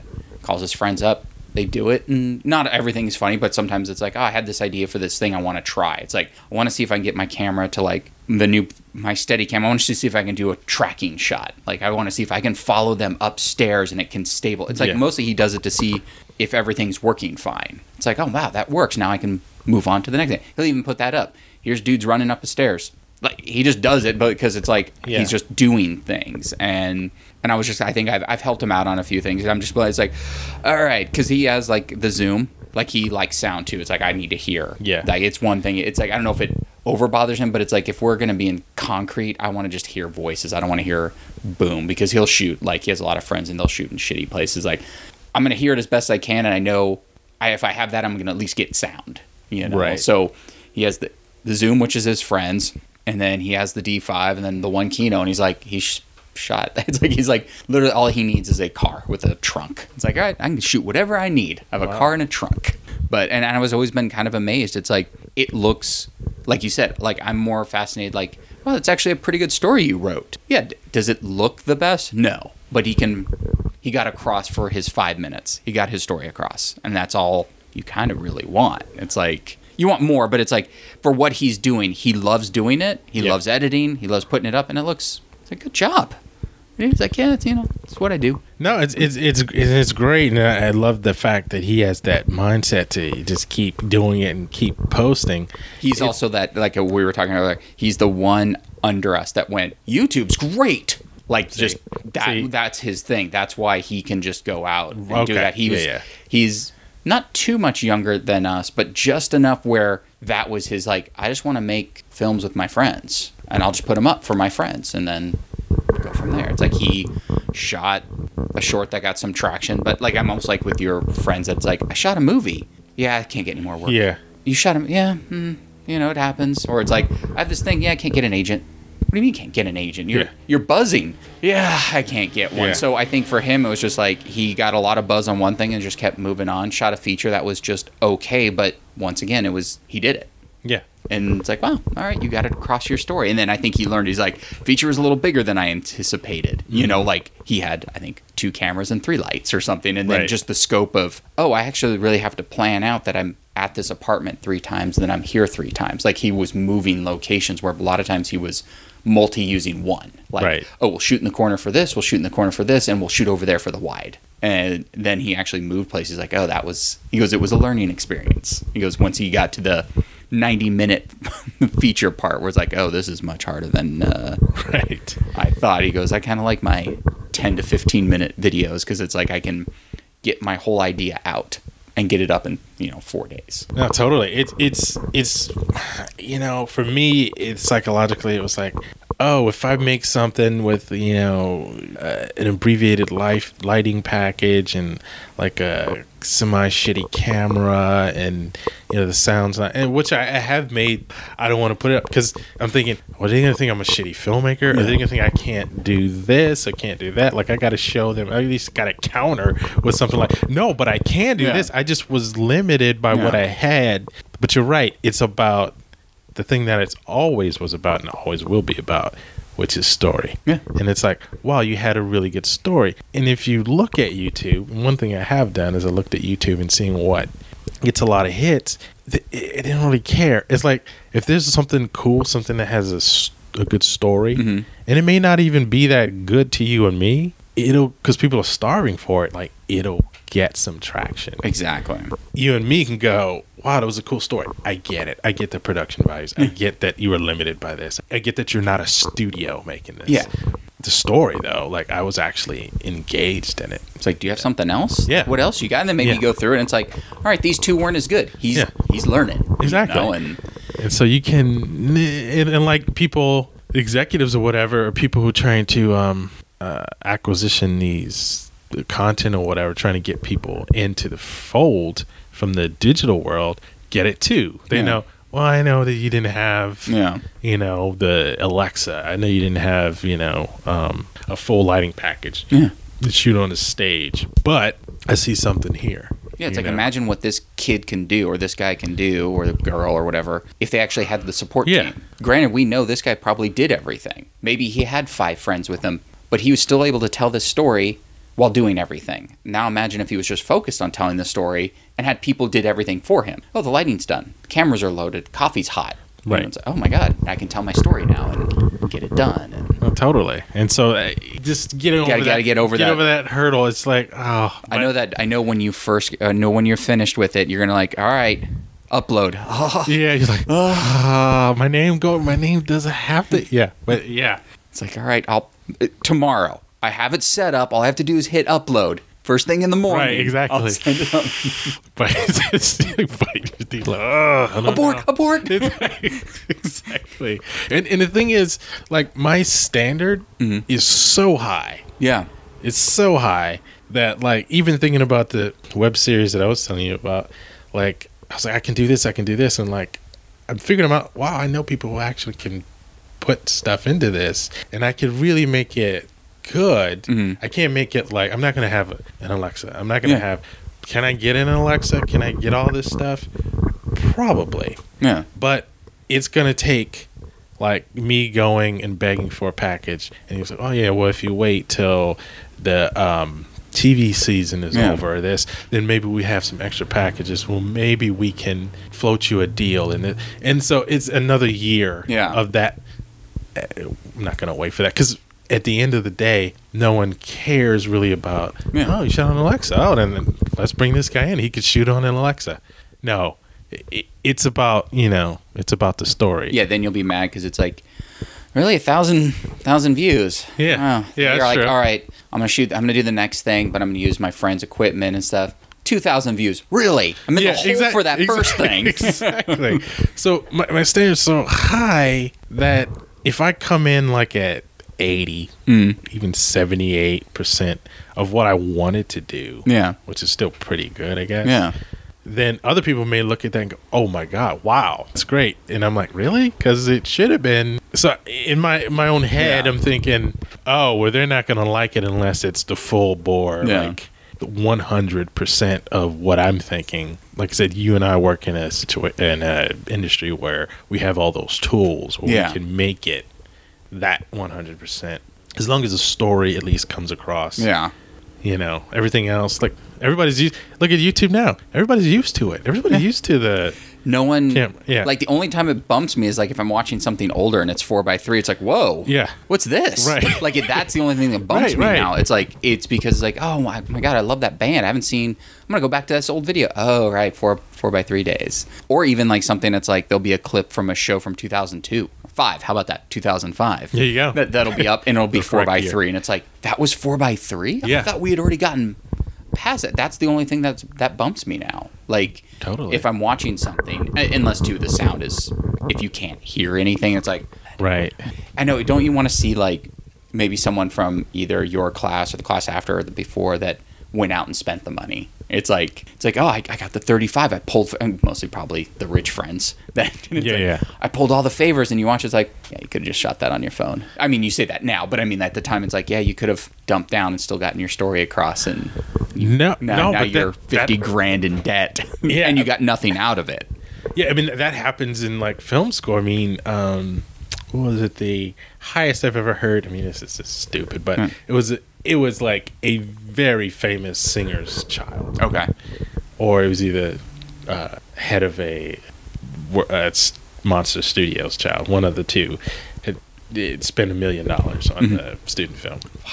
And it's like, okay, well, that's crazy. But hey, dad has the money, so whatever. But there were people whose parents that you didn't know who had a lot of money, who spent hundreds of thousands of dollars on a short 12-minute movie. You look at it and you go, huh, yeah, could have spent a fraction. And that's probably one of those things you watch, you're going, wow, they did pretty good. I wonder how they did. Then you hear how much. Yeah, you spent way too much. Exactly. Like, really? But I feel like you'd, especially being in film school, because I can imagine what that was like, that you find out, even if you didn't know that kid's dad was anyone, it's like $1 million. You're going to go in super critical because in your head, you're going to expect, well, man, this guy's going to make Close Encounters. Oh, no, he still made a stupid film because we're still in that learning phase, but he had all the tools. Yeah. So you watch it, it's like, you almost feel like you're going to be uber critical of it, where it's like, if it was like, dude shot it on some random camera he found, well, it's actually really good. Good for him. He spent $1. Oh my God. Yeah. You know? No, absolutely. Yeah. I mean, I'm sort of, I marvel at those stories more, where it's like, I've seen some films like in film school that have been shot for nothing and they just look amazing. Just because of like the creative.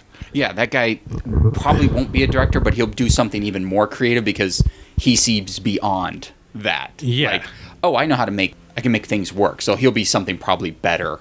It's like, oh, I can make anything work. Oh, you're that guy. Yeah, exactly. Yeah, and you just see like people like that. Yeah, I mean, the stories where I spent, a couple grand on this short, and it's like shot in 35, color corrected beautifully. Got actors in it, bunch of I'm like, wait a minute, I can't even feed my crew for that. Like, how did you do? Oh, and then you find out. That's when I found out about the favors that were called in, and so I got favors too. Mm-hmm. So I can call them in. It's just getting over that hurdle. One of the things they did do in film school was they had a night where alumni and professors, they showed their student films. Oh, okay. And like one of my mentors, Randall Kleiser, who one of his first movies was Grease, showed his student film, which was sort of like, it had some pretty impressive for the time, like visual effects in there. Right. But it was like a student film. It showed Zemeckis's, student film called The Elevator. Uh-huh. And it was like, okay. And so I remember the TA coming into class one day and said, if you go see these movies, like you could see them at the library. Oh, okay. They did have a night of this. Said, you should go watch Zemeckis's. You should go watch this person's movie. Said, it'll calm you. Right. It's like, it ain't all going to happen in film school. Like these people... And there's going to be got one. Better. And there's going to be one that's going to blow your mind. You're going to be like, ugh. Like, Yeah. you're going to see, like, yeah, you're going to watch the Zemeckis going, all right, I feel better. But there's going to be always going to be one dude, like, I'll just say Spielberg or something's like, here's his student film. Right. That was the best one I've seen. Yeah, because he had something early on. He had it. Yeah. It's probably the guy that was making, like, Spielberg, who was making films as a kid, Right. goes to a film school. His student films are going to be better because he has the edge. Yeah, that's great that they did that, though, because, you put these people in these pegs, and all of a sudden it's like, was their first draft. Yeah. You go, okay, so my thing wasn't like light years behind. Okay, so now I'm just going to strive for the elevator. Yeah, exactly. And go from there. That's going to be my peak right now. Exactly. Showed Lucas's film. And Which one was that? Was that THX 1138? It was THX, yeah. It was... saw Lucas's THX 1138, but I was in an animation class, and also Lucas was an animator too, and so like he did some animation films, and so I wish we were shown those in that class, which most people at the school didn't get a chance to see. Dude, those were weird. Because it was the 60s. Oh. And so a lot of these guys, like a lot of the 60s animation films that we saw were like, you can tell that people were like on something while they animated. Our professor always would say, oh, and this person wanted to work for Disney. And like nobody wanted to work for, like Disney was the evil empire at the time. But if you saw what came out of the school, it was like, shit, how did Disney see that and go, well, dude, we can't have him working here? Yeah. It was some pretty, it's like everything was like either raunchy or like drug related. Because those are things you weren't seeing. Yeah. Like that was it. It's like, I'm going to make stuff I want to see. And it's like, well, no one else wants to see it. Yeah. Yeah, exactly. So it was like, this was like some interesting stuff, but it was like, it's very, very talented animators, but like it definitely had a dark, I can't even think of the word, but it was just like, it was a situation where you're like, okay, it's the 60s. This is what was there. And, it might have been Mickey Mouse, a naked Mickey Mouse killing somebody or something. Right. It was just like... It's like, look, I'm going to show you how edgy I am and something you've never seen. And it's like, yeah, I've never seen it because I never wanted it. Exactly. You keep that shit in your head. Right. So it's not going to happen like in a day, and like things we're talking about as far as like you make one of these things and you get better, and you make another one, and you just keep getting better. You keep honing your skills, and then when you make that short, it's like, oh, okay, well, I'm glad I did the other thing because now it sort of got me in that groove. I'm honing my skills, and now like maybe I'm better off now as a filmmaker than I was before I started. I mean, I was listening to another roundtable because again I'm not working, and Damien Chazelle was talking about La La Land and how he wrote La La Land like, I don't know, 10 years ago. Okay. Before Whiplash. And so he went around, took it around, and no one wanted to touch it. They laughed him out of the room, basically. He's like, okay, so no one wants to do La La Land. How can I get something to where someone would say, okay, well, maybe we'll give him a shot, and maybe it'll be easier. So he wrote Whiplash. Then he shot the short, right?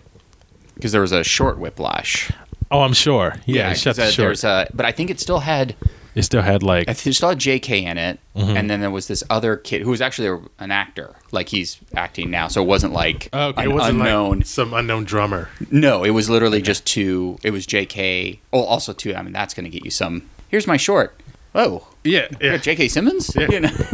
Totally. But, I mean, it's still a good short. I saw it. It's literally a scene from Whiplash. Yeah, it's almost like he was like, this is what I want my movie to be.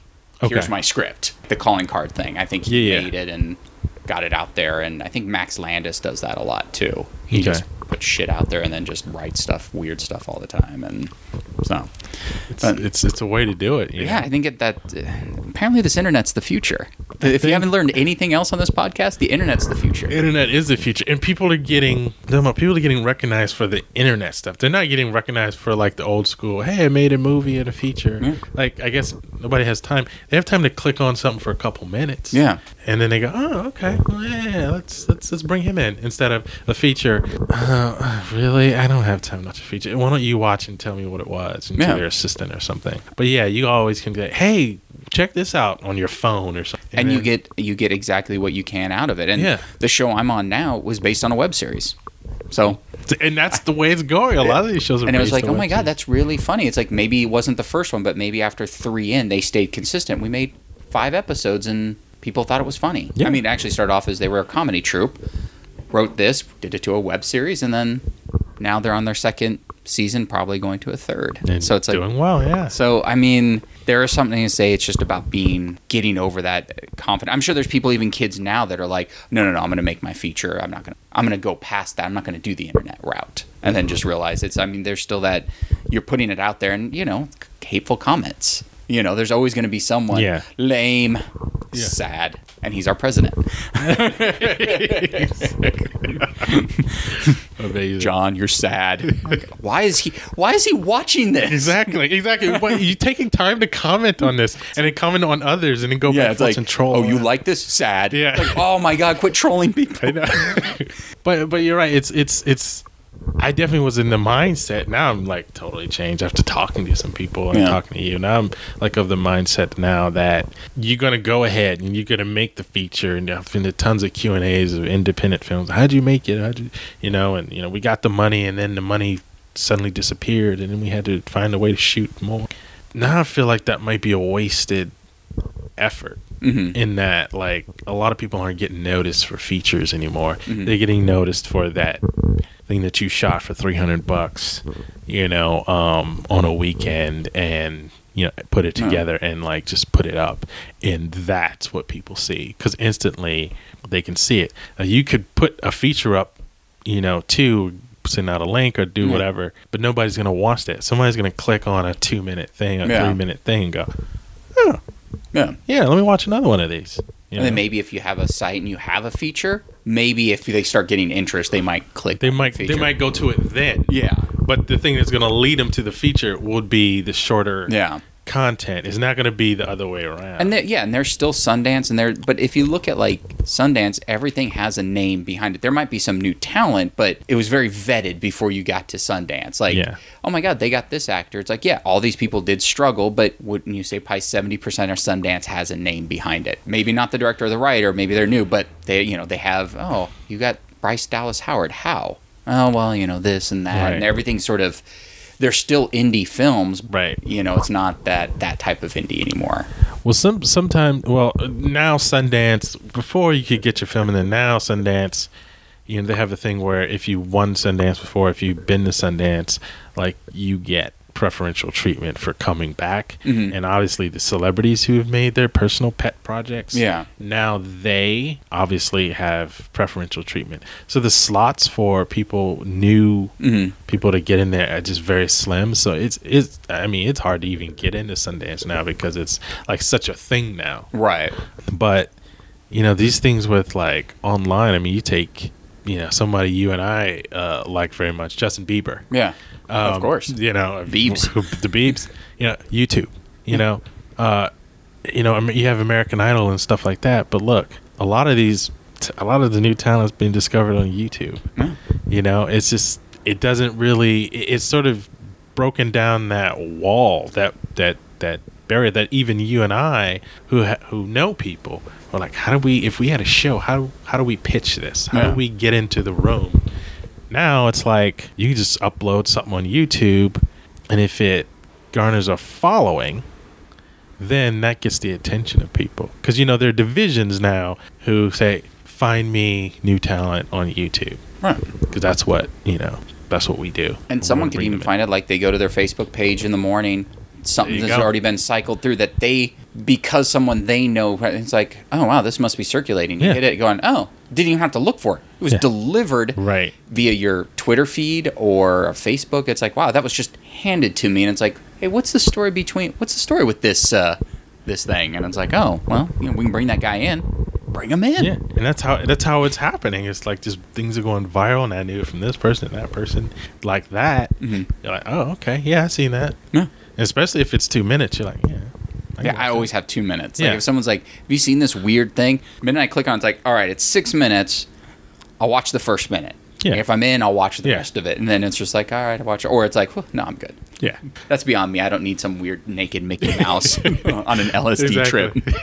But if somebody's like, hey, Rob, check out this feature, you're like, okay, yeah. Is Nick Cage in it? Because I'll watch it for Exactly. hate watch, but I will not on my own watch that. It's like, yeah, my buddy made a feature. You're like, okay. Yeah, give me here's the link. Oh, it's so easy now. Exactly. Now he's going to know because there's a view count. Right, so I better just let it roll in the background. And Exactly. I'll stop in and write, no. Oh, God, this is okay. Oh, yeah, the cabin thing was pretty cool. Yeah, I'll just try write to a couple. find out what positive things you get. Yeah, and then just look at some comments. Oh, my God, the light. Yeah, the lighting was really good. Yeah, I'd be done with it. All right, well, we didn't get to talk about the best student film, Southland Tale. Southland Tales, an alumni of the film school I went to, made that one, of course. And that was his first student film. John still hadn't been able to see it, but he will see it. I will see it at some point. And we'll talk about a lot about Southland Tales. Absolutely. Can't wait. All right, thanks for listening. This is Post Apocalyptic. This is Robert. This is John. Have a good one.